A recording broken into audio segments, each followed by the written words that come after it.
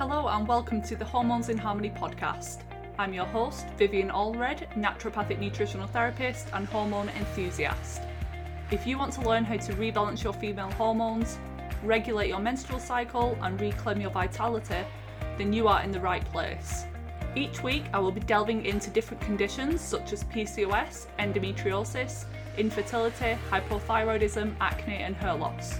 Stay tuned for interviews with expert guests, Q&As and solo episodes that are all intended to help you move from hormonal chaos to hormonal harmony.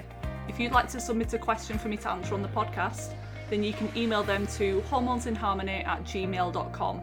The information shared on this podcast is intended for educational purposes only and is not designed to replace the advice of your health practitioner. That said, let's get into today's episode. So today we're talking all about circadian rhythm, blue light and how to hack your sleep with founder and CEO of the company BlueBlox, Andy Mount. This is a company specialising in evidence-based advanced light filtering eyewear. Andy started BlueBlox after becoming dissatisfied with the quality and standards of blue light blocking glasses available, and so set about to design lenses that match the evidence in the academic literature. Through BlueBlox, he and his team designed eyewear that is not mass-produced from a factory in China, but rather the bespoke lenses are manufactured and fitted in Australia, ensuring that each pair is infused with love, care and quality. Education is Andy's number one objective, and his previous podcast appearances have not been pitches for his product, but rather educational content to empower his listeners to create a better light environment and a better life as a knock-on effect.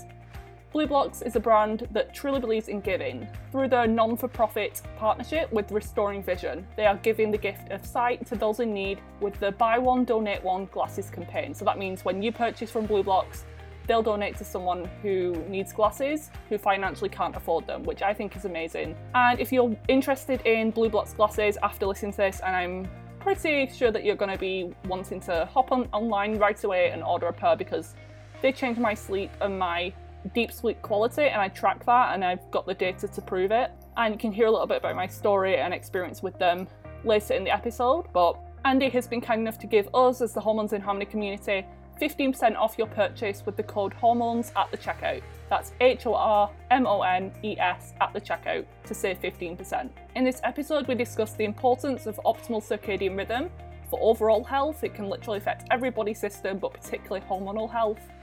Blue light, the difference between natural exposure from the sun compared to the technology, the artificial room lighting. How melatonin is not just a sleep hormone, but it's a key antioxidant protecting us against inflammation and cancer, and therefore why we need more of that. Sleep hacks and tips, especially for night shift workers. And finally, the different products that BlueBlox offers and how to know which one is the best for you. So this has seriously been one of my favourite episodes so far. I actually learned a ton about blue light and circadian rhythm that I hadn't been aware of, and I will definitely be stepping up my game in terms of being more aware about my sunlight exposure, or should I say lack thereof. So starting off, could you tell us a bit more about who you are, what it is that you do, and what got you interested in blue light, circadian rhythm, those types of things? Yeah, absolutely. So, my name's Andy Mount. I am a British guy that moved to Australia about a decade ago. And I started my health journey probably about 8 years ago. Became very overweight. My lifestyle was terrible. Like, I just really sort of lazed around, didn't really do much, ate terribly. But I tried dieting, tried going to the gym. None of it really worked, which led me to sort of start taking a look at the academic literature in so much of, well, what was the actual peer-reviewed studies and saying about sort of diet and exercise. And I dived deep into the literature and found out specific dieting protocols that really worked for me. I got in shape and my health improved. And one thing that always didn't really work well since I was about 14, and when I was, it's probably quite interesting to mention, because obviously your podcast is all about hormones. 14 for a guy is probably that sort of time they're starting to have a lot of hormonal changes, themselves. And I just couldn't sleep well from sort of about 14 until about sort of 5-6 years ago. And I had no idea why. I just thought, that's just what it is. My My mum and my dad were the same. They just never really slept that well. So I just put it down to genetics and carried on. But when I obviously got some really good results from looking at academic literature regards to health and nutrition, I thought I've got to look into this a little bit more and see if there's anything out there about sleep. And that's what really got me interested in it. And I stumbled across a lot of studies that suggested that a disrupted circadian rhythm can lead to bad sleep. And then I always used to be quite active on forums and then Facebook and Twitter.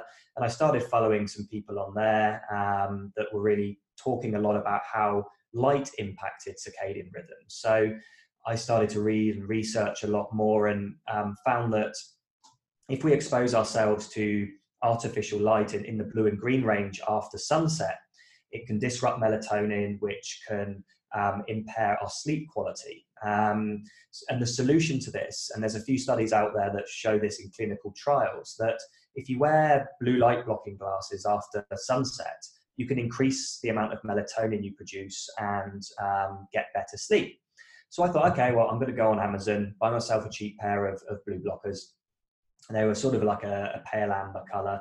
I popped them on and I literally had the best night's sleep I'd ever had. I didn't sleep all the way through, but I felt more refreshed after wearing these glasses. And I was really pleased with this. I wore them for a couple of weeks and then my sleep regressed again. And I was just like, oh, well, what's going on here? And it just sort of came to me and I was thinking to myself, well, when you look at sort of the quantum physics of light from my research, there was a specific area of blue and green light you needed to block in order to optimize melatonin, and that was between 400 and 550 nanometers. We don't need to get into the deep science about that. It's basically all the blue spectrum and half of the green spectrum. 100% of that needs to be blocked. And I was fortunate enough to have some mates in an optics lab here in Australia. So being the geek I was at this time, I'd accumulated quite a few different blue light glasses. My wife had a few pairs. We took them to the lab and they said that they could test them with their lab grade spectrometer. And they tested these glasses, and every single pair of the glasses that we checked, just the cheap pairs you get on Amazon or eBay and some of the more popular brands actually from websites, we found that not one of them even blocked all the blue light, let alone green light. So these glasses weren't doing what they were advertised to do. So I said to the guys in the lab, I said, well, I know exactly what I need to block according to peer-reviewed clinical trials. Can you create me lenses to do that? And they said, yeah, it's not a problem. We can just do that. They didn't really understand it, but they did as they're told and created these lenses. And then I sent them out to a few top influencers that were talking about light, who already wore blue light blocking glasses, and said to them, try these glasses and just let me know what you think. Here's all the evidence that's gone into them. They're made in labs in Australia, not in China. Let me know what your thoughts are. And these are people like Luke Story, Bill Lagercross, Lacey Phillips, people like that kind of knew what they were talking about in terms of light, but probably didn't take such a deep dive that maybe I had done. So I sent them to these people, and maybe about 20 in total, and every single one of them came back to me going like, you've got something here, it's a game changer, our sleep is so much better, we're feeling great. And this was after like just a few uses, and that was how BlueBlox was born. And ever since, it started, it's grown, which has been great. We're providing all the education and evidence behind light, because a lot of brands out there are really jumping on the bandwagon of blue light's a buzzword, let's get some glasses from China and flog them on the internet. And it's just not as simple as that, because there's so many flaws with these glasses we can talk about obviously later if it comes up. But when we're trying to focus on optimizing hormones and mental health, we don't want to leave anything on the table. We want optimal every single time. And that's what we set out to create. So that's really my journey to date. And it was a good sort of 18 months worth of diving into the literature before I even considered starting a company. So I really got that grounding in light, quantum biology, and I guess a little bit on the biophysics side of light as well, which really helped me explain the product, but also create the best product that was that could be made, really. Absolutely. I can tell you're so passionate about it because it's helping you. And once you know something is so effective, you just can't help but spread the word on that. but with your usage of the just cheap Amazon ones and it helping you, why do you think that was? Do you think it was like a placebo effect initially, that even I've noticed a slight benefit with using the cheaper ones? Not as much as the BlueBlox ones, but do you think they do help somewhat, or is it just a placebo? Yeah, I don't think it's a placebo effect. I think it's a scale. And I think melatonin, when you're not wearing any eye protection, so blue light glasses, and you've got all the house lights on, you're watching TV, scrolling through your phone, I think you're going to be producing very minimal amounts of melatonin. When you wear a pair of cheap sort of amber glasses that's not blocking all that light, I think you can increase the amount of melatonin you're producing. However, to maximize out what your body can naturally produce in that specific hormone, melatonin, you need physiological darkness, which is the absence of light between 400 and 550 nanometers, which none of these glasses block. So what I think happened was, in my instance, and this would probably be in a lot of other people's instances, they get these glasses on, which is a step up from what they're doing, which is having their naked eyes look at artificial blue and green light. They're cutting probably, say, 50 to 80% of that light out, then ultimately having more melatonin and a better sleep. But as the eyes then get used to that, it's still not enough to produce the optimal amounts of melatonin. So it's very clear in the evidence that it's 100% within that banding that I suggested you need to block. And when you actually start blocking 100% in that range, this is when you start seeing that, wow, this is a level up. You don't know it until you've tried it. It's very much like dieting, you see. You don't, you could think you're following a good diet. You could be following a carnivore diet. You could be following a vegan diet, whatever diet takes your fancy. But you might get some good results on that in the short term, but in the long term, are those diets going to be the best for you? You don't know until you've tried it, other diets, or tried it for the long term. So, light's very much the same. You can sort of get by with a bit of sort of haphazard, half-assed light management for a while, but in 20 years time, when you're developing hormonal issues or your hormones aren't balanced as such, you would have wished back then that you went for that optimal route. So it's all about, I guess, optimizing everything for me. I don't want something that's going to help people a little bit. I want something that is going to be the best product out there to be able to help people. And if I can't manufacture that product myself, I won't release it. If it's 99%, I won't release it. It has to be the most optimal. And I think that, it's just people's hormones and health that we're talking about. And I'm like you said, I'm so passionate about helping. I don't want people to be sort of half-assed with it. It's got to be the whole hog. So yeah, in answer to your question, I don't think it's placebo. I think it's just better than nothing, these amber glasses. But when you go up to that sort of deep amber and red, and you're blocking within that range that the science says you should block in, that's when you really level up and you really start noticing it very quickly. Yeah, and I think if people are already wanting to make that positive shift by purchasing some glasses and invested in that, I think you might as well just go for the best on the market to get the full results, like you said. And with blue light, we sometimes hear that it's a natural thing from sunlight. So how does that differ from the blue light that you're talking about? Or is it just that timing of the blue light exposure that's the issue? Yeah, absolutely. So if we look at blue light in isolation, okay, so blue light in isolation has these characteristics. It increases cortisol, it increases dopamine, it increases serotonin, okay? They're the good things if it's in isolation. You want that during the day. It also does some negative things, okay? So blue light is very high energy, so it damages cells in your skin and in your eyes. It excites obviously molecules in your body, which can cause things like dry eyes, headaches, that type of thing. So nature always has a counter sort of balance to things to restore homeostasis. Now, artificial light is very much blue light in isolation. Okay, so there's not really much of any other color in it. There's a lot of blue, a lot of green, a little bit of yellow, little bit of orange, and pretty much no red. Okay, and that's in LED artificial fluorescent lights.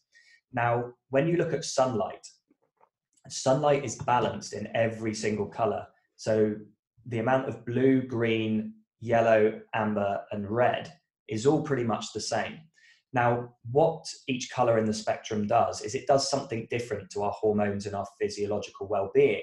And red light, for instance, which is at the complete other end of the spectrum of blue, is a restorative color. It restores, it repairs, and protects. So, for instance, if you're outside during the day and blue light, you're being exposed to blue light, you're getting all those amazing benefits because it's natural, it's coming in from the sun, but it is still damaging your skin and it is still damaging your eyes. However, the red light in the sun is repairing any of that cell damage and clearing out any dead cells and repairing and regenerating the damage that the blue is causing.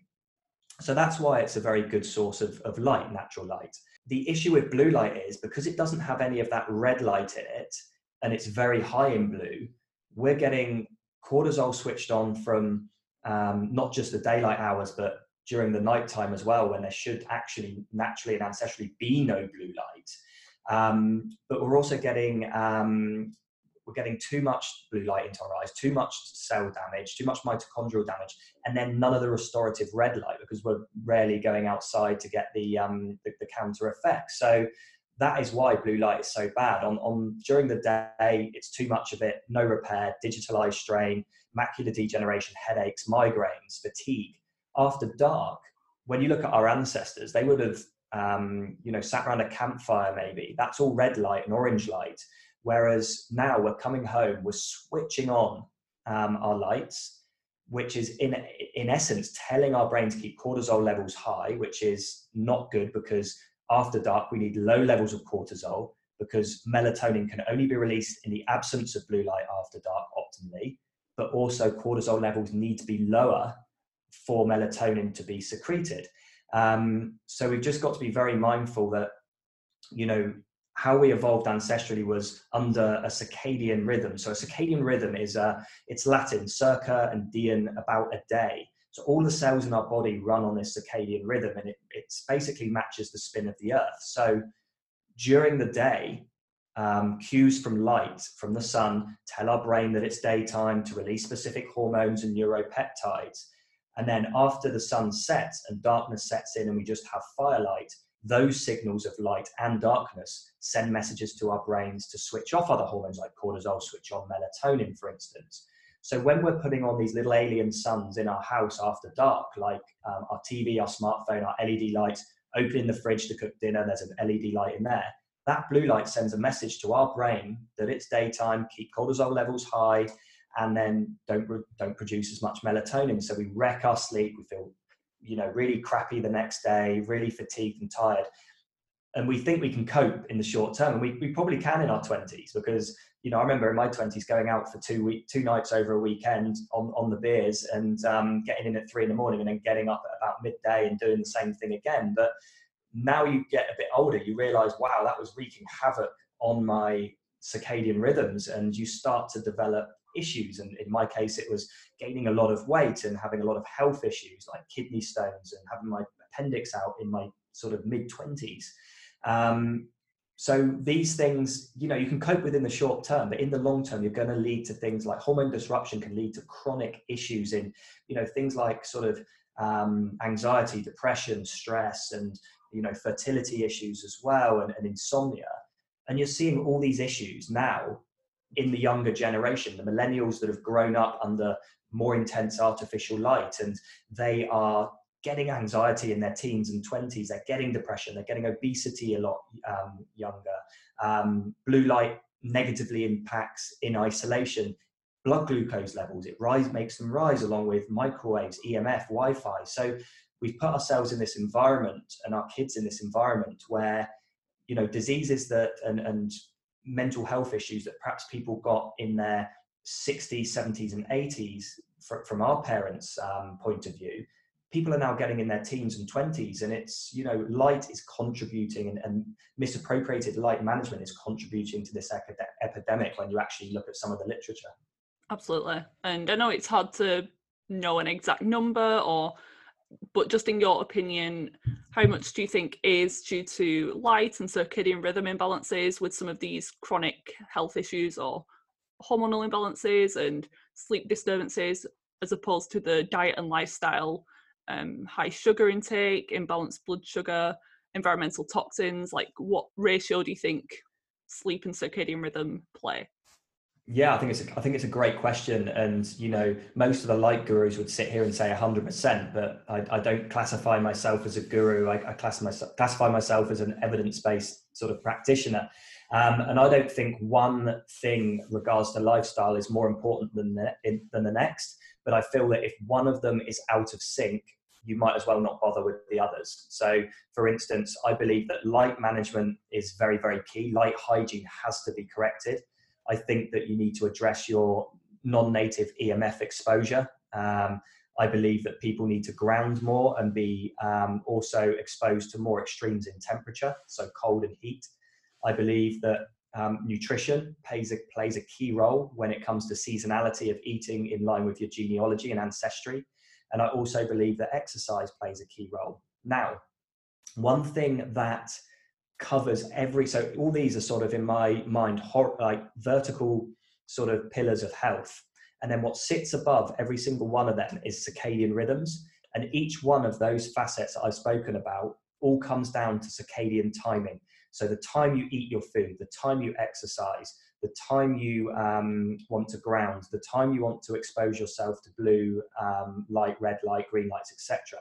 It all comes back to circadian rhythms. And it's light is the biggest cue of our master clock, and the master clock is located sort of right in the middle of the brain, essential, the suprachiasmatic nucleus, and it's entrained by light. Okay, but every single cell in our body has its own circadian rhythm as well. It has its own little clock. So I like to explain that you have an orchestra of clocks. So the orchestra is made up of lots of different instruments. So say, for instance, your liver clock, your pancreas clock, your skin clock, your heart clock, your brain clock, everything, all very different, okay? Now, the main conductor of that orchestra is your central clock, which is entrained by light.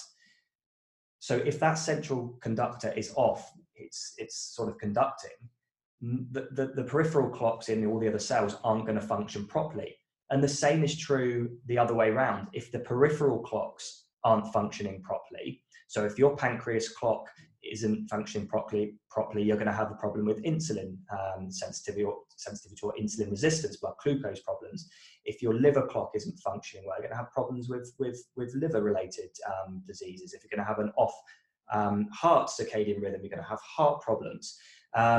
So you need to sync each and every clock in your body in line with that master clock. And the ways to do that is in training your brain and the master clock through sunlight in the morning when the sun rises, that entrains the master clock, but also having your largest meal at the beginning of the day within 4 hours of wakening to entrain those sort of liver and pancreas and digestive clocks. And you also find that when you've got a properly functioning circadian rhythm, leptin, ghrelin, and neuropeptides are also optimal in the morning period. So that's when you want to be eating. They're not optimal after dark. You're more insulin resistant after dark.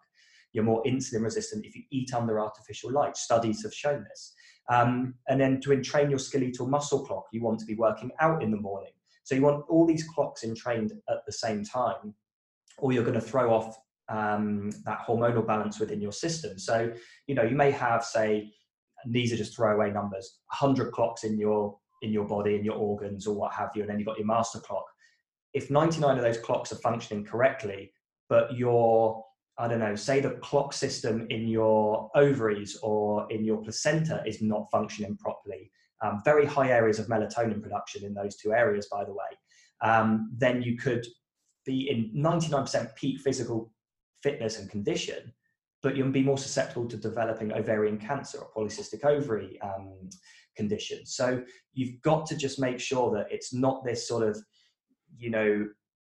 throwaway, like, right, it's all about light, it's all about timing of light. Yes, it is. It's very important, don't get me wrong, but you've got to look at the circadian aspects of other clock systems as well. And to be fair, when you start looking at the literature behind this, it's not as daunting as I sort of make out. It's more or less the same in every situation. Like people that go to bed earlier will have, like, just from a reproductive standpoint, people who go to bed earlier will be able to conceive a lot easier. Men will have higher testosterone levels, less sort of sperm antibodies.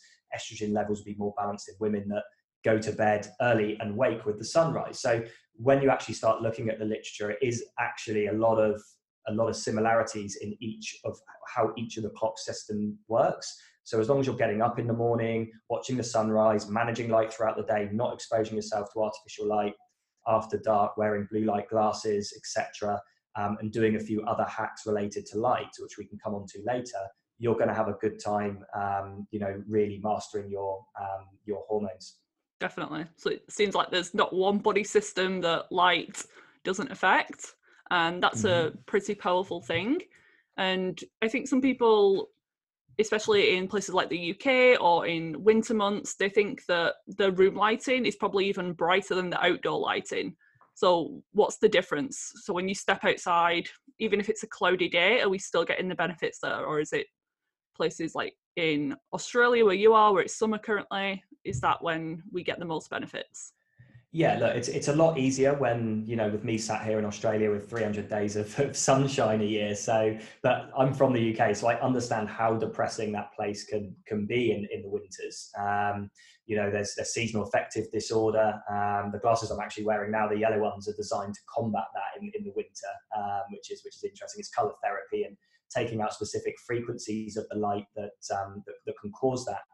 The issue we have in the UK is not so much the lack of the sun, it's the lack of us getting out in the sun during those cold periods. Now, there's something that was basically produced wartime, and I believe it was produced to allow for farmers to get extra time in the winter or summer, to actually harvest their crops and support the population, because we were at war and imports of food was obviously was very low. It was something called daylight savings. Now, this has really sort of screwed up the UK because we don't have it here in WA, which is fantastic. So I can get up nice and early and go to bed early. But when you're moving around the clocks, I guess when you're moving time, you're not actually changing the pattern of the sun. Okay, the sun still rises at the same time it would, because time is obviously like a man-made invention. What the issue is working hours. We're working in this Fordian era still of 9 to 5 working, Monday to Friday. But when we start altering the time of, moving it forward or back an hour, we're actually manipulating how much of the sun we can see. And I remember in the UK going to work in the dark and coming home in the dark. Whereas if they didn't mess around with daylight savings, I would have more time to actually get sun in during the day and in the winter months. So people need to realize that, it's not the lack of sun, it's the lack of actually being out in the sun, because you still get good benefits from being outside in the day in cloudy conditions. And one example of that is my brother-in-law in the UK. He is a woodsman. So he works outside every day, come rain or shine. And literally all year round, this guy has an amazing tan. Even in the winter, he's tanned, and he's, of Celtic origin. So he is living proof, anecdotally, because it's only in one person, that he is outside constantly. He's not wearing sunscreen. He's exposing himself to the light in the winter months. He's always got this all-round year tan, on him. So he's obviously getting enough sun exposure. Now you compare that to someone that's sat in an office, okay? They're not seeing the sun at all. So they're not getting any of the benefits from this balanced spectrum of reds, greens, blues, ambers. All they're getting is this artificial light that's very high in blue. It's keeping cortisol levels high all the time. People are feeling fatigued because they're just getting chronic stress from this cortisol level being high continuously. And then I think, what is it, the 1st or 2nd February in the UK is like the highest amount of suicides every year, because people are so depressed and down following, months of crappy light exposure, that they end up, getting to a state of really poor mental health and doing, really bad things to themselves. Whereas if people started to get outside more and started to balance their hormones from, natural sources of light like the sun, they wouldn't have such high levels of anxiety and depression from working indoors. So a lot of it's a double-edged sword. Like, it's not good to be working under artificial light, and you can wear a lot of protection, like the yellow glasses that I'm wearing, perfect for the winter months because you're exposed to more artificial light and less natural light. But, that is only half of the equation. The other half of the equation is that you need to be outside. I can't stress that enough. You need to be out in that morning. You need to be out in the afternoon. You need to be out in the evening, letting your eyes see this light, whether it's raining or snowing or cloudy in the UK. And you can do this. People might say, oh, well, I can't do it. I'm in work. Well, yeah, you can. Smokers go out for smoke breaks. You're going out for a breath of fresh air for 5 minutes, because you don't need long. You just need a few minutes in the sun in the morning to allow light to pass through your eyes, get the sunglasses off, and send a message to your brain that, oh, it's this time of the day. I can release these hormones. And blocking the artificial light after dark as well, to not tell your brain it's still daytime. We're just devoid of darkness in the winter months, and it's quite ironic because it's dark outside, yet we put all these lights on and we literally cannot switch off. And we've got to remember as well that we got to adhere and obey to the latitude that we live in, and by that I mean that in winter months I will typically sleep more than I do in summer months. The nights are longer and there is less sunshine. It's just, it's basic sort of astrophysics. It's how the earth is moving, and you are going to get less daylight hours, but I sleep longer. Some animals hibernate during these months. I'm not saying to hibernate to people, but you sleep more. Yeah, I know, it'd be amazing. Yeah. Sleep more, and don't worry about that. And in the summer, when you've got a proper circadian rhythm, I'm up at like 4:35 in the morning with the sunrise, and then I'm in bed by like sort of 9:30 at night, and I have a lot more energy in the summer. But we need to embrace this a little bit more and not be. A lot of people in the biohacking sort of side of things seem to think that, right, sleep is 8 hours a night regardless of the season, and that's so incorrect. Light is the governor of sleep, and sleep basically can be, it can be 10 hours in the winter, it can be 6 hours in the summer. As long as our circadian rhythm is functioning correctly, our brains and hormones will dictate to us how much sleep or how little sleep we need depending on the seasons. And people need to move away from the fact that it's just an 8-hour sleep cycle that we need. It's nonsense. It really is. And it's hard to explain to people, because people will listen to this thinking, oh, wow, this is really far-fetched stuff. But until you actually do this and start getting up and watching every sunrise in the morning. I was never a morning person. I used to get up at like midday, as I mentioned. But once I started doing maybe a couple of weeks of forcing myself up in the morning, I literally cannot lie in anymore. Like a lie in to me is like sort of maybe 6 a.m. And even then I feel revolting getting out of bed. So, you just have to do it. And then your body, once it's syncing correctly and that orchestra is all in harmony with all the other clocks, you almost don't have to think about it. Your body tells you this is time for bed. This is time to get up. And it's all natural and you just feel great. And it's like, caffeine, one thing that I used to be addicted to. I don't drink any of it now. Number one, it made me feel very anxious, but two, it's a really bad adenosine receptor blocker, which basically doesn't allow you to sleep very well. I dropped that, but from getting up in the morning watching the sunrise, I get such a hit of dopamine and serotonin that I feel awake almost instantly now. So it's just getting into these habits and pushing yourself to do it for a couple of weeks, and your health and hormones will thank you in the long run. Yeah, sunlight is nature's caffeine. We can all think of it that way and try and get the benefits without all of the jitteriness and anxiety that can come with it. And with, I have a few follow-on questions from that. So with do you say it was your brother-in-law who was or your brother who works outside? Yeah. What are your thoughts on sunscreen? So people who use it pretty much all year round to protect against skin cancer or premature aging, does that in any way affect our circadian rhythm, or is it just what we get through our eyes that is the most important? And also, what are your thoughts on the light therapy lamps or the SAD lamps? So if someone is at a desk, could they plug something like that in and find some benefit when they can't get outside? Absolutely. I think you've got quite a few questions in there, so forgive me if I miss any, and just circle back and put me back in. So your first one was on sunscreen. Okay, now context needs to be applied to sunscreen. Okay, if you've got a messed up circadian rhythm and you're going out in the sun in the middle of the afternoon without seeing the sunrise, then you're going to have a problem regardless to whether you wear sunscreen or not. You're going to burn. Nature changes the composition in terms of light spectrometry of the sun throughout the day.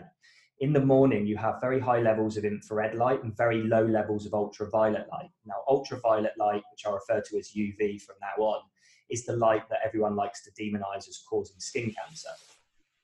It's a sort of a double-edged sword. It's like a yes and a no answer to this, okay? So in the mornings, when you're watching the sunrise, you're also building something in your skin called melanin. Now, melanin is reflected in a tan, okay? So people sometimes in the UK used to call it a base tan before they went to Spain and burnt. But they build up this tan, okay, but in the mornings, okay? It has to be in the mornings. Now, what melanin does is it absorbs and filters UV light.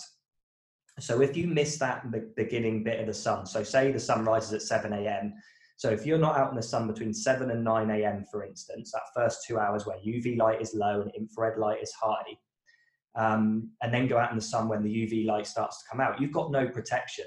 Then you put your sunscreen on, which is full of chemicals, which is causing all sorts of issues. It keeps you out in the sun longer anyway, which isn't good. And then you're literally going to burn it anyway. And if you don't, you're actually getting no UV light, which is actually not good in itself as well.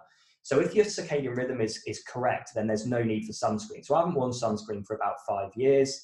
I was in the Middle East last year, didn't burn. It was like 45 degrees. Our summers here about 40, 45 degrees centigrade. No burning there. I was in the Maldives for 10 days from 6 a.m. sunrise to 6 p.m. sunset. No sunscreen on, no sunglasses, didn't burn. Because my circadian rhythm is functioning correctly, I'm always up with the rising sun and I have very high levels of melanin throughout the year, much like my brother-in-law. But if I didn't do that and I went to the Maldives and I didn't put sunscreen on, I would burn to a crisp and I would cause a lot of damage. Now, the damage in your skin from sunburn is caused by UV light. Now, we need UV light, okay? UV light synthesizes with cholesterol and it produces something called vitamin D. Now, when you look at the academic literature, all-cause mortality increases as vitamin D levels in humans decrease. Now, in Australia, as I mentioned, we get 300 days of sunshine a year. We have the lowest levels of vitamin D in the world, and we have the highest levels of skin cancer in the world. So you can put two and two together there and be like, wow, slip, slap, slop is not working here for Australians. And the reason being is twofold. And this is just my opinion, okay? And I've seen studies to this effect, but obviously there are counter studies to this out there as well. So I'm not recommending throwing away the sunscreen. This is just my thoughts. And if people want to do it, totally up to them. Is number one, we have our own circadian system in our skin, okay? And it works independently to the master clock. So like I said, every cell in the body has its own clock system. And during the day, the clock system in the skin it's in that sort of active mode, okay? So it's not in any kind of repair, it's just in active mode. And during the day, we then get a lot of, benefits through our skin, but we also get some damage. Pollutants hit our skin, EMFs hit our skin, dirt and germs hit our skin, and UV light will damage the skin. It's unequivocal evidence out there.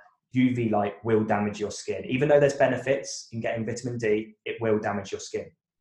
Now, this is the clever thing. And 3 weeks ago, a study came out proving this, which was really interesting, is that the skin needs periods of complete darkness in order to heal and go into its repair mode.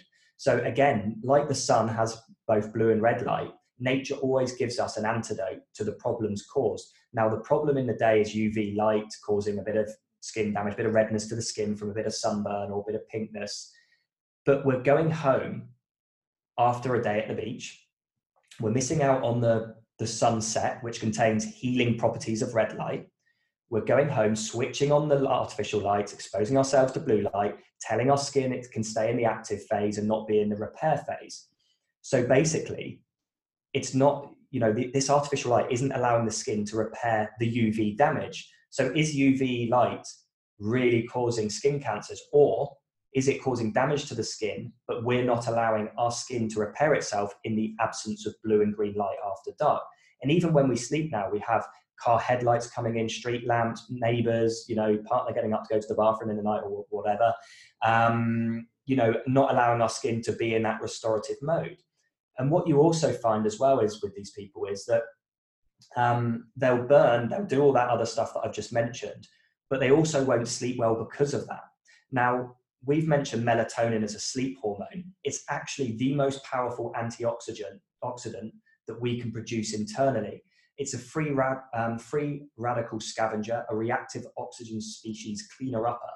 And the fact that we're not allowing ourselves to produce that melatonin after dark, we're getting less of that repair hormone that's going through our bodies, cleaning up all the dead and dying cells, and then leaving us susceptible to skin cancers, other cancers, maybe neurological diseases because the brain isn't getting cleared out properly. So when it comes to the sun, circadian rhythm is very, very important, but context does still need to be applied.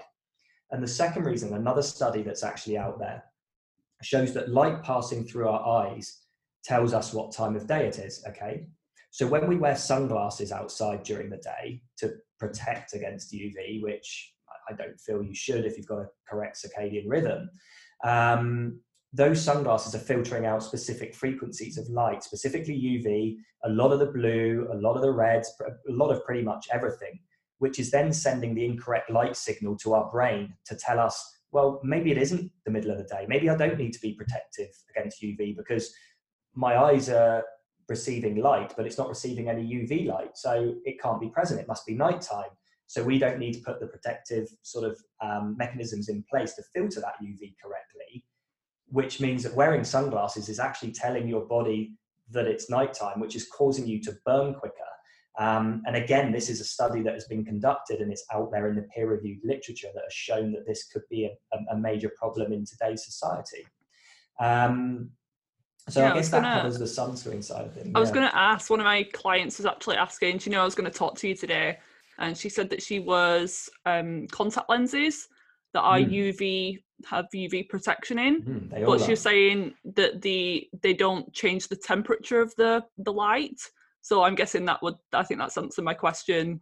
Would they still be having an effect on circadian rhythm? And not as bad as sunglasses, but UV light will still send a signal to the brain to help tell you the time of the day. So she needs to not wear them if she can. It's very difficult to find contact lenses without UV. Now, another thing that UV light does in the retina is that it's the one frequency of light that actually passes through your retina and mixes with something called DHA, which is located in very high quantities in the eye.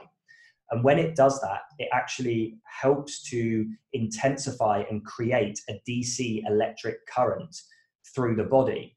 And a DC electric current will actually improve heteroplasmy rates, help in redox potential of cells, and also allow us to heal from any inflammation that we have during the day. Now, on the same side of that, I mentioned grounding earlier. So that's putting our bare feet on the grass or on the sand, because the earth conducts a DC electric current. And when we actually connect to the earth, hence the tree huggers that go and hug trees and stand barefoot on the grass and on the sand, are trying to embrace more DC electric current from the earth in order to help reduce inflammation. And there's some good studies out there, and a good friend of mine, Tim Gray, who's the CEO of the Health Optimization Summit in London in the UK, has released some trials that he's got from various doctors that have shown that after 3 hours of just having more DC electric current through the body, through grounding or through allowing UV light to pass through your eyes,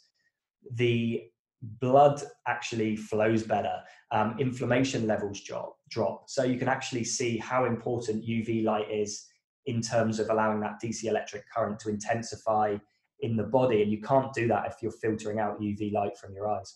Interesting. Do you know of any brands that do, like, if she needs contact lenses, would you just prefer her to use her regular glasses, or do they also contain UV filters? I'm not sure. Yeah, so I would ask your optometrist that question. I don't know any brands that are out there that would do that. A lot of them are just as standard now because it's seen UV has been demonized, much like blue light's been demonized, and context has to be applied to that as well. Yeah. So my advice, if she can't find any with the UV filter, is to keep her glass, get rid of the contacts for a start, wear glasses, and then periodically throughout the day, just take them off for maybe 30 seconds and just sort of allow the light to pass through your eyes, maybe 5-6 times a day minimum, and then she'll be completely fine. Yeah, that's a great tip.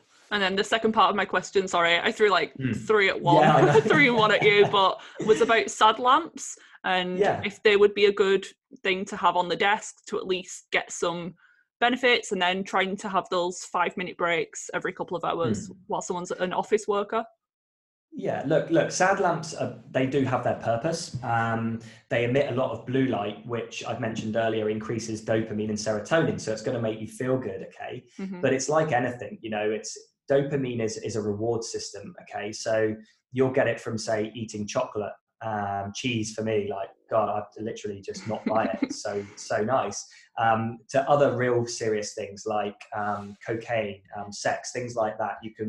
If you have too much dopamine, you become more and more resistant to it, and then you need more and more of that to get the same benefit of feeling great. So the issue you've got with things like seasonal affective disorder is that, in my opinion, and looking at a lot of the literature out there, we're ODing on too much artificial light during the day, becoming more resistant to it, getting the sad lamp, sticking that in our face and getting that, oh, this is good for a bit.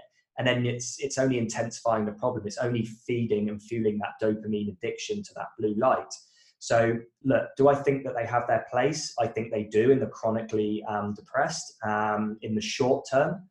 But like you alluded to there, you have to be outside constantly during those winter months, and you will feel so much better. And the winter also has something else that is really, really beneficial to the circadian system and to our general feeling of mood, and that's cold. So cold therapy is very, very important. And, I'm not saying go and jump in an ice lake straight away, but build up to it. Go outside in the cold and, start taking off layers of clothes and try and expose yourself to that cold. And you'll find that your mood you'll feel invigorated. You'll feel, really good. And it's easy for me to do because it's 35 degrees today here in Australia. I'll go and have a nice cold shower and I'll feel amazing. And that's not a problem, but it's very different in the UK, and I get that.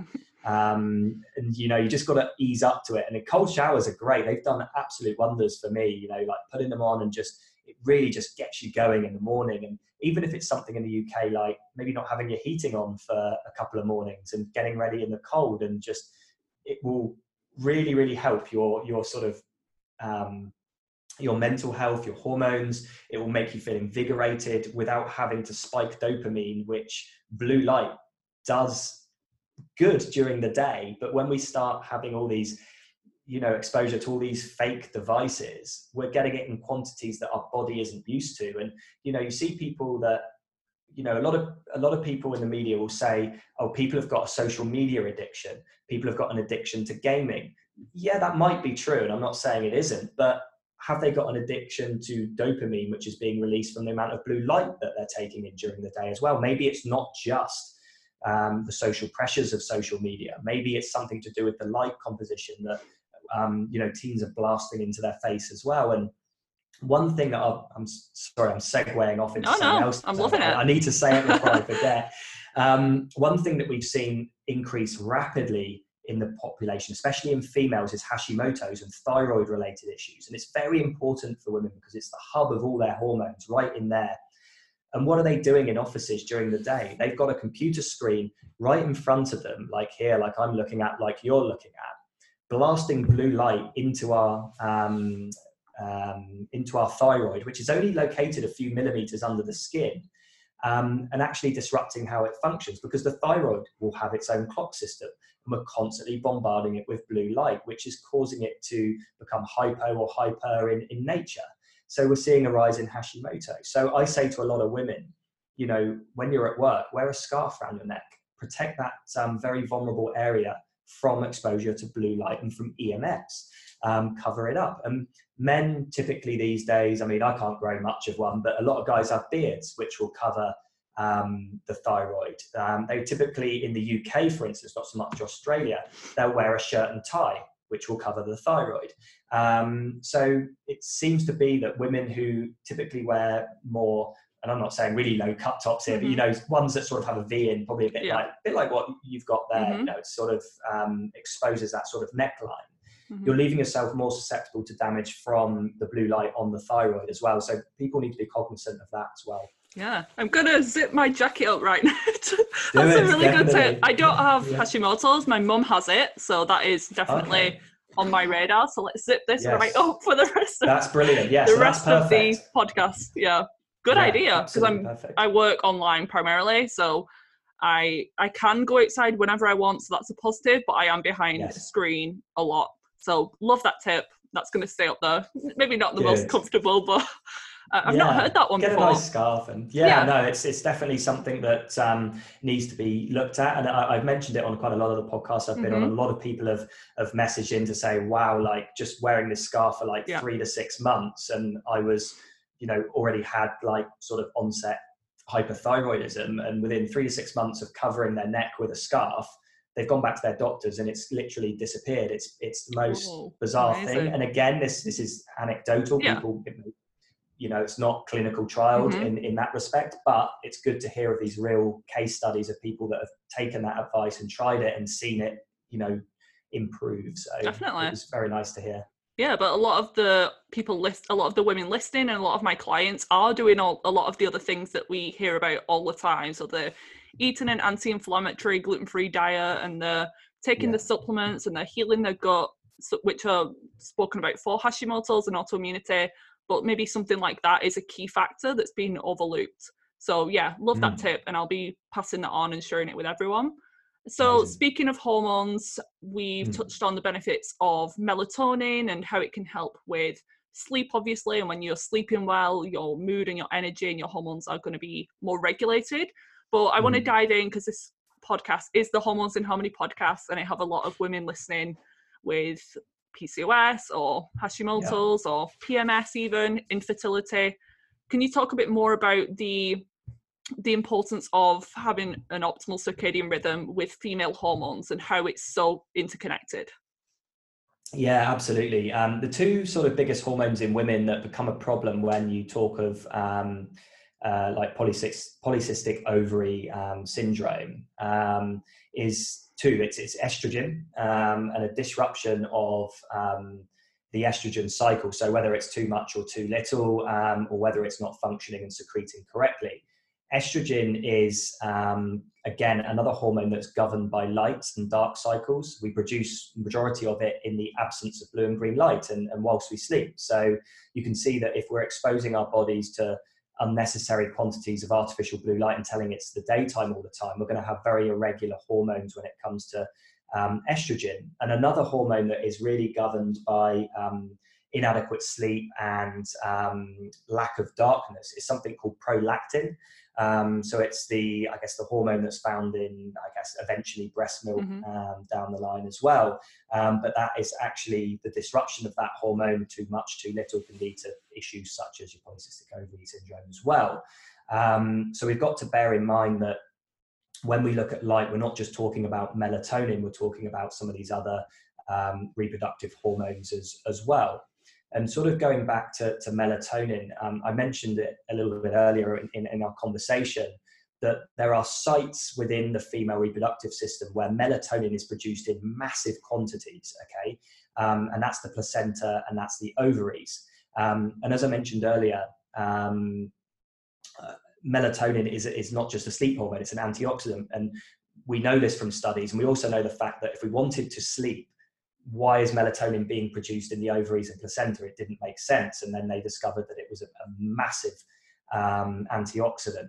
And it can only be produced, again, like we said, melatonin can only be produced optimally in the absence of blue and green light after dark. So if we're allowing that light to pass through our eyes, we're not going to get optimal levels of melatonin produced at those sites, at the placenta and in the ovaries, which means that reproductive health then becomes an issue. Ovarian cancers and not allowing the correct, function of placentas in women as well can actually cause issues in relation to fertility and conception rates. So we've just got to be mindful that, we're not just trying to improve our sleep here, we're trying to improve the amount of melatonin that's produced, which will actually help with reproductive health for women as well. So you've got to be very mindful of those things. And another major issue, it doesn't just stop at women as well. And you might have quite a lot of women that listen to your show as opposed to men, but Where I've mentioned this in the past, a lot of the women have gone away and spoken to their husbands. Maybe they're looking to plan for a baby and they want the best success rates. And you find that, actually, before I go on to that as well, I think it's female menstrual cycles as well are very much governed by circadian rhythms. I think it's probably be aloof if I didn't say anything about that as well. And there's a very, very famous study that was done on night shift nurse workers. And they looked at loads of different sort of factors in their health. And basically they were all rubbish because they worked night shifts and their circadian rhythm wasn't functioning correctly. But one thing that night shift workers had that was massively different to people that worked during the day was they had irregular menstrual cycles, and they also had heavier periods as well, as opposed to people that worked during, women that worked during the day. And they put that down to the circadian disruption and the too much exposure of light. Breast cancer is another issue as well.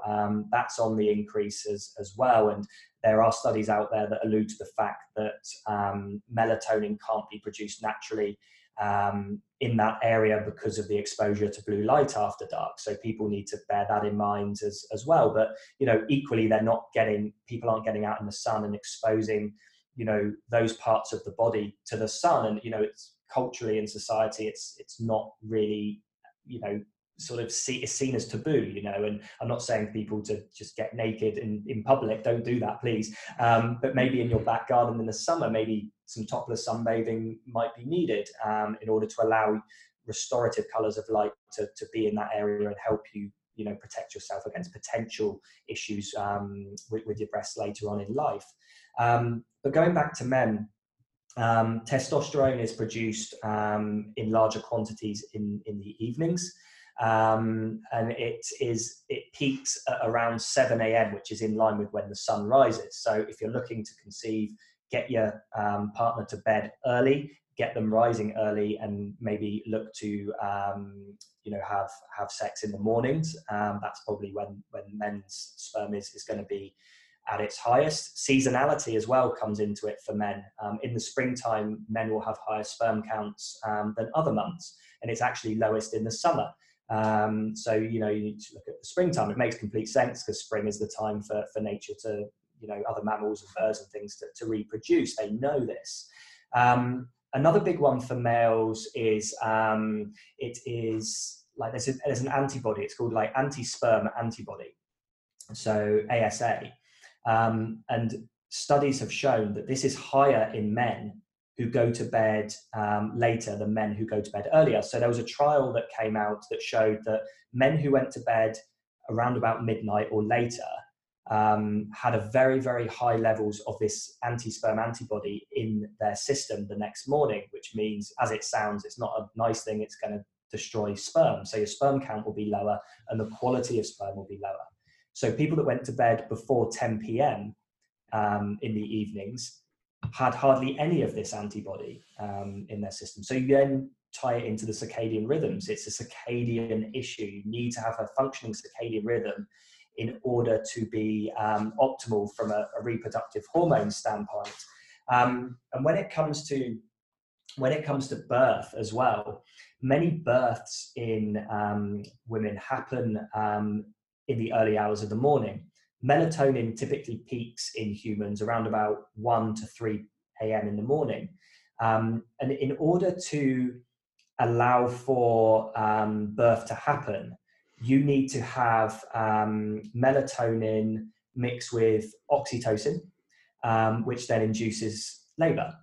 So there is no sort of surprise that most of these births happen in the middle of the night when melatonin is at its highest. So if you want to maybe have an easier pregnancy, you'll want to have higher levels of melatonin to be able to mix with more oxytocin and be able to have a much more smoother birth. And we're seeing a lot more now when you look at some of the stats is that births aren't happening at that time, and it's declining at that time because our melatonin levels are all over the place.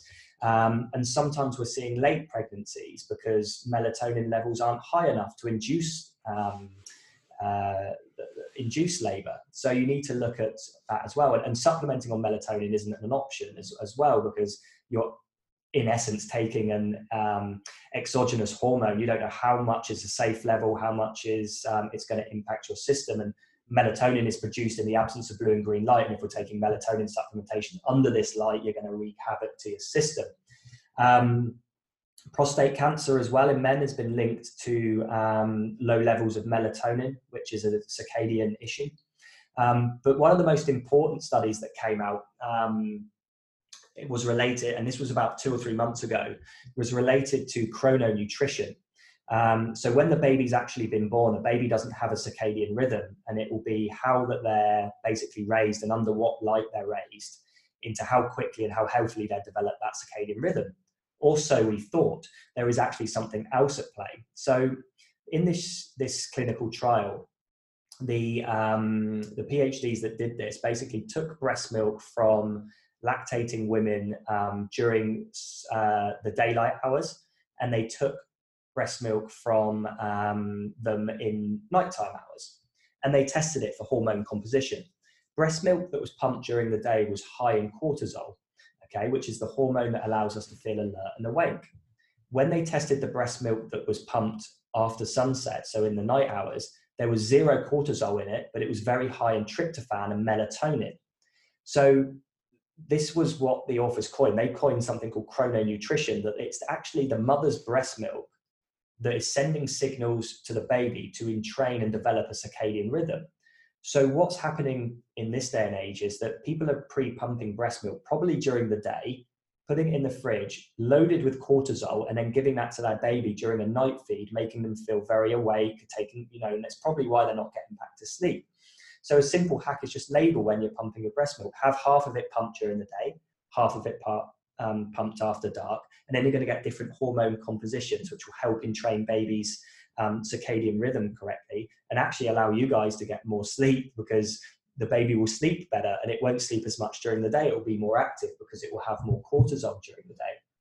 And then when you look at mum's circadian rhythms whilst they're having the incubation period, when they're holding the baby inside them, studies have also shown that women that have a disrupted circadian rhythm, so they're going to bed late, getting up late, feeling fatigued, exposing themselves to blue light, their babies have a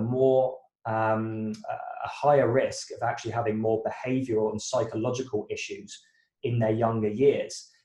So it's very important for mum to have a healthy circadian rhythm when they're carrying a baby as well, in order to give them the best starts in life. So I think that probably summarizes it in a nutshell without sort of taking too much of a deep dive into the mechanisms. But yeah, it's very, very important, and it very much impacts, fertility and reproductive health in men and women.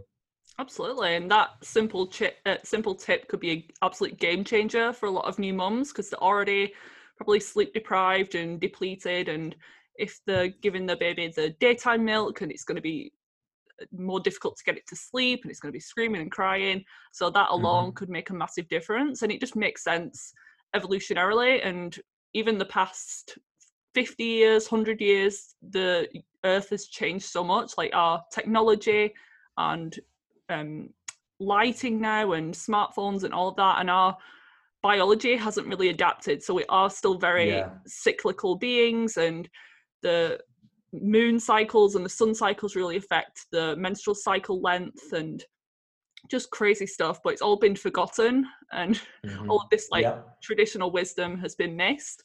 And with the breastfeeding as well, I think another mistake people make is they turn on all of the lights, and when they go into the baby's room, there's lamps and lights everywhere. So could you give some tips if someone's a new mom and they are breastfeeding? Would you recommend them wearing the glasses, and what could they do for the child to protect the circadian rhythm at that time? Yeah, absolutely. And it's one of the biggest issues is actually the night feeds and performing the night feeds under artificial blue light. So yeah, you need, wherever the baby's sleeping, whether it be in your room or in its own room, you need to install red light bulbs into those rooms, or you want to have some sort of night feeding lamp that contains and emits red light, because red doesn't disrupt melatonin. And it's not just about protecting your own eyes, it's about protecting the baby and the child's eyes as well from being disrupted in terms of the wrong light exposure. So typically, yeah, we always recommend you wear those red glasses when you get up to give that night feed. So you're not telling your brain when you switch on your light that, oh, it's daytime again, and then you struggle to get back to sleep. If you put the red glasses on, go into the baby's room, get a nice maybe salt lamp or a red light lamp, or even red lights in the room, you can switch those on.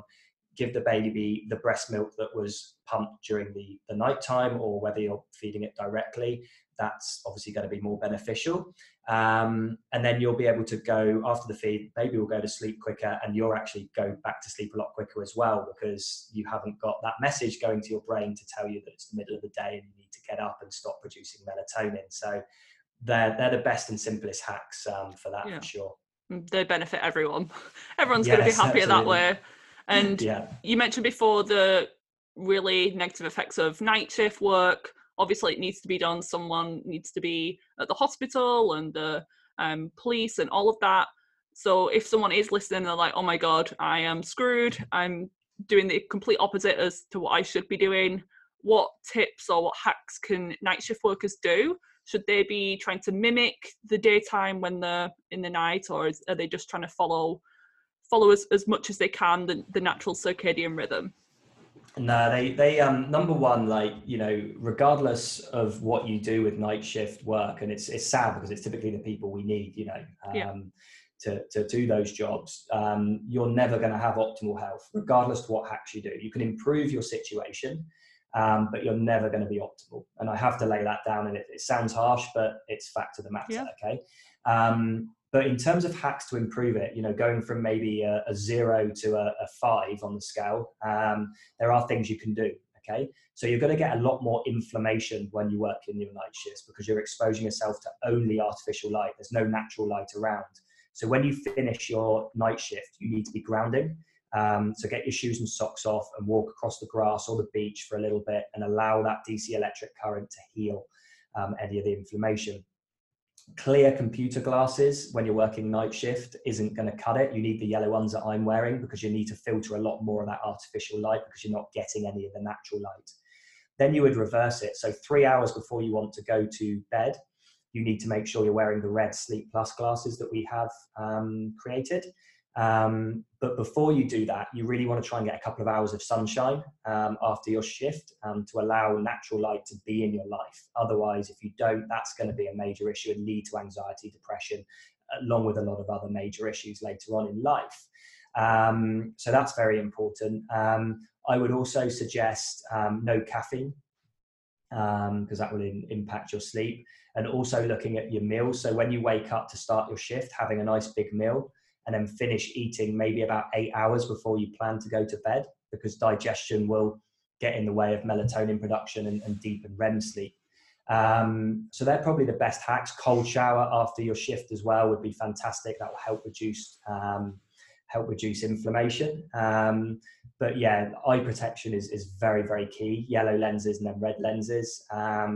And ideally, change to day shifts where you can, but if you can't, then those hacks will definitely help you improve your wellness and well-being a lot. And again, I don't think people even do any of those things, so they just try to go to sleep as soon as they finish work and they're just feeling terrible. And then what about on days off? Do you recommend to try and stick to that same schedule, or just try and get into a normal, maybe if it's 2 to 3 days off? What do you recommend there? Sorry, I missed that bit. It just sort of broke up a little bit. Yeah, so when they have days off, so say they have 3 days off in a row, do you recommend trying to follow a natural circadian rhythm on those days, or just try and stay as consistent as possible? Yeah, absolutely. I mean, you know, whatever they do in those off periods is not going to be optimal, but if they can, it's the constant switching back and forward that's the issue. But also the issue is staying in the same nocturnal pattern as well. So it's a really difficult one. They really just have to get out of night shifts if they want to be healthy. But, you know, if I had to choose one, it would be revert back to not being nocturnal in your days off, and get as much sun as you can, get as much grounding as you can, and get outside so much. Get your sunglasses off, no sunscreen, get out there all day from AM through to PM. And that will go a long way into sort of helping your circadian systems. And, rather than just remaining nocturnal, because you're going to end up getting less sun that way. So yeah, definitely try and revert back where you can. It's just going to be a tough life. It really is. Yeah.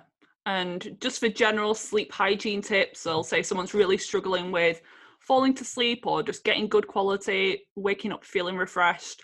What are some other things apart from avoiding blue light in the evening, wearing the glasses? Any other of your favorite tips? Yeah, absolutely. There's loads of things you can do. And one thing with sleep is that there's a lot of things that can go in your arsenal that you can use, but not all of them will work for everyone. So I've trialed them all, and some of them work for me and some of them don't. So in terms of better sleep, diffusing lavender into your room increases something called GABA, which helps get you into a deep state of sleep. So try that. Just a general sort of water diffuser and put some lavender essential oil in there is really good. You can also have a spray for your pillow. Magnesium before bed to supplement on that can help as well.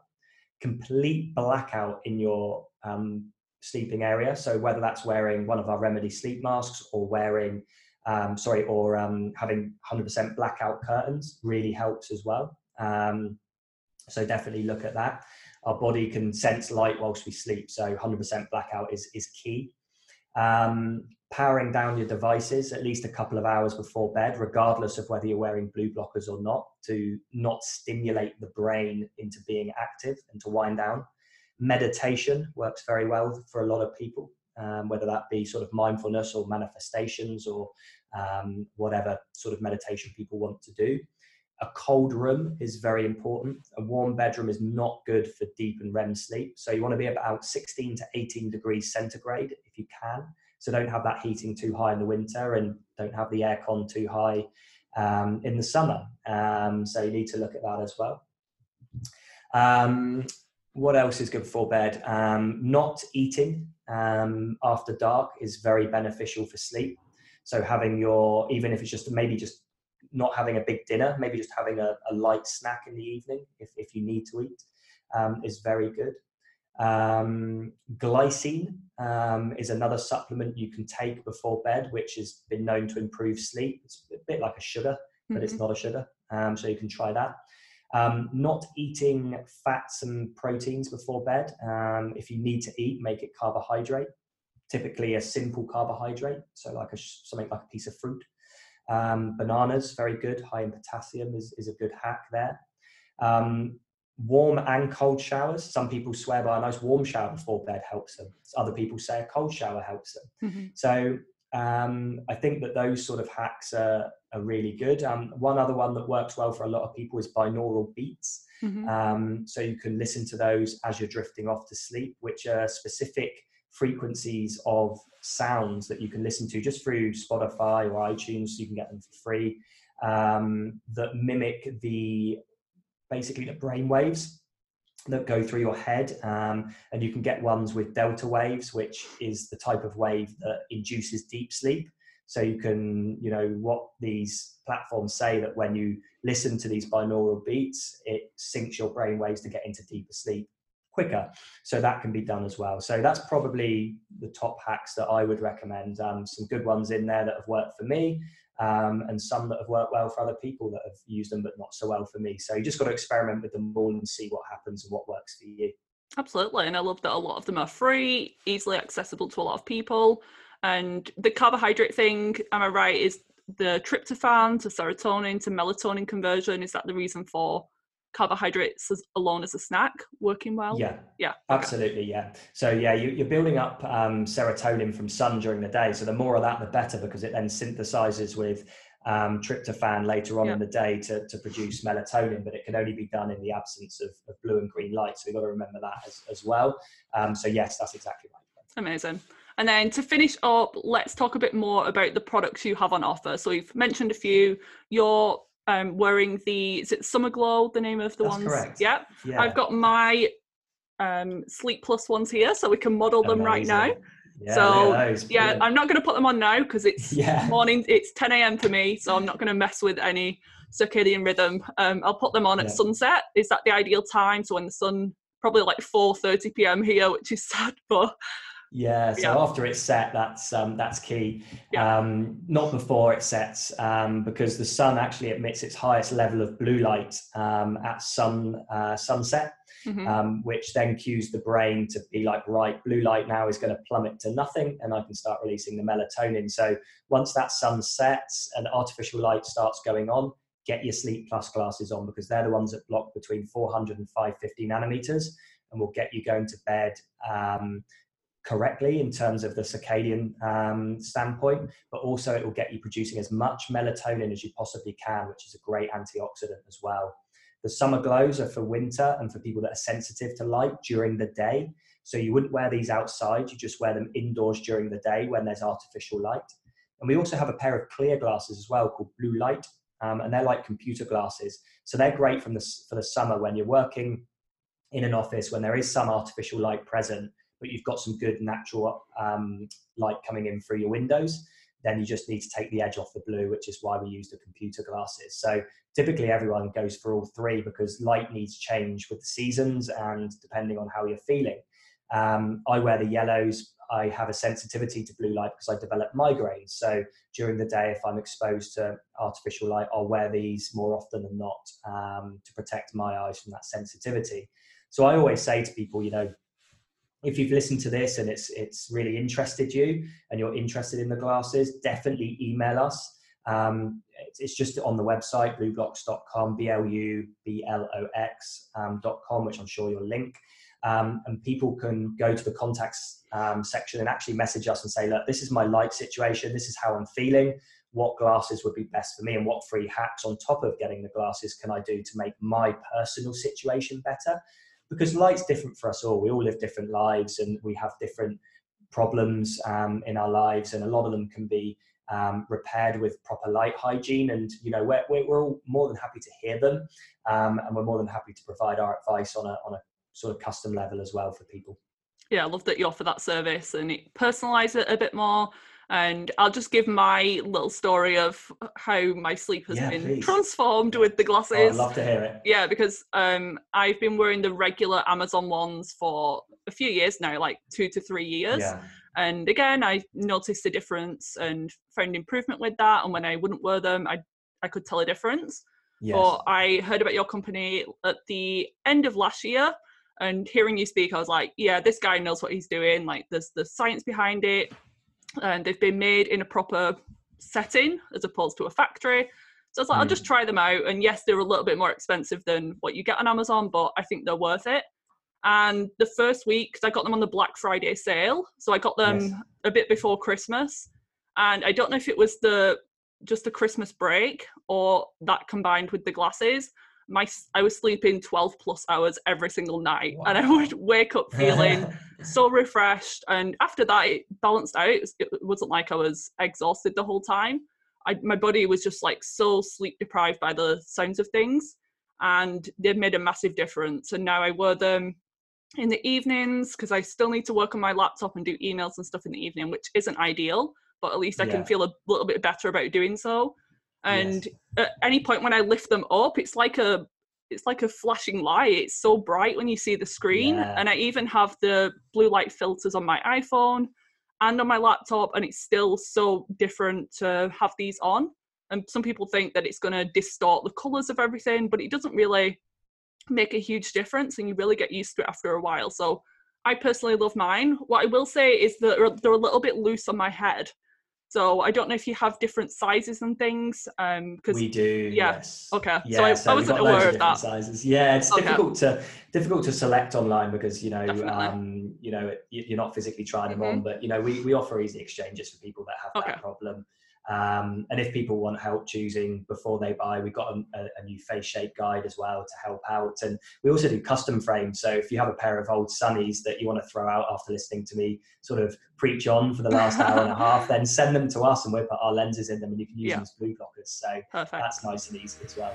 But I highly recommend, worth every penny, and I'm slowly building my collection of them as well. I'm going to get them all. And the sleep mask as well, that sounds like a great one. Yes. Some sleep masks are absolutely terrible and then more irritating and make my sleep more disturbed. So Yeah. I think you've got a really amazing company going on, and like you said, you're growing and expanding and you're reaching so many people, and the results really do show for themselves. And I'm really happy to have had you on the podcast today, and I appreciate all the information. I think you're just a wealth of knowledge. You can tell us so much passion and information in that head of yours, and you just want to spread the word. So thank you, Andy, so much for your time today. No worries. Thank you so much for having me on your show. I'm really, really honoured to have been on it and be able to speak to your beautiful community. And you know, if we help just one person from this conversation, then our work's done. So thank you so much. Seriously, how amazing was that information from Andy? I'm definitely going to be listening back to this multiple times because I think we all need this reminder, and you can tell Andy really knows his stuff. So again, if you really want to grab a pair of blue blocking glasses, get in touch with them on their website to find out which one would be best for you. If you're not sure, give them a bit about your story and they'll happily help. And be sure to use the code HORMONES to save 15% at checkout. And remember that with each purchase, you'll be helping someone who's also in need of glasses. Thank you for listening to another episode of the Hormones in Harmony podcast. If you like this episode, please leave me a rating and review, as this helps to spread the word to other women dealing with hormone imbalances. As a massive thank you gift, I'll send you a free guide, 6 Steps to Hormonal Harmony. All you need to do is screenshot your rating and review, then email it to me at hormonesinharmony@gmail.com, and I'll send you the link to download this free guide. If you haven't already, check out my website vivanaturalhealth.co.uk and Instagram page at Viva Natural Health for tons more free content and inspiration. You can also schedule a free 30-minute hormone troubleshooting call to find out the next steps to take in order to overcome your symptoms naturally. See you back here next week for another episode.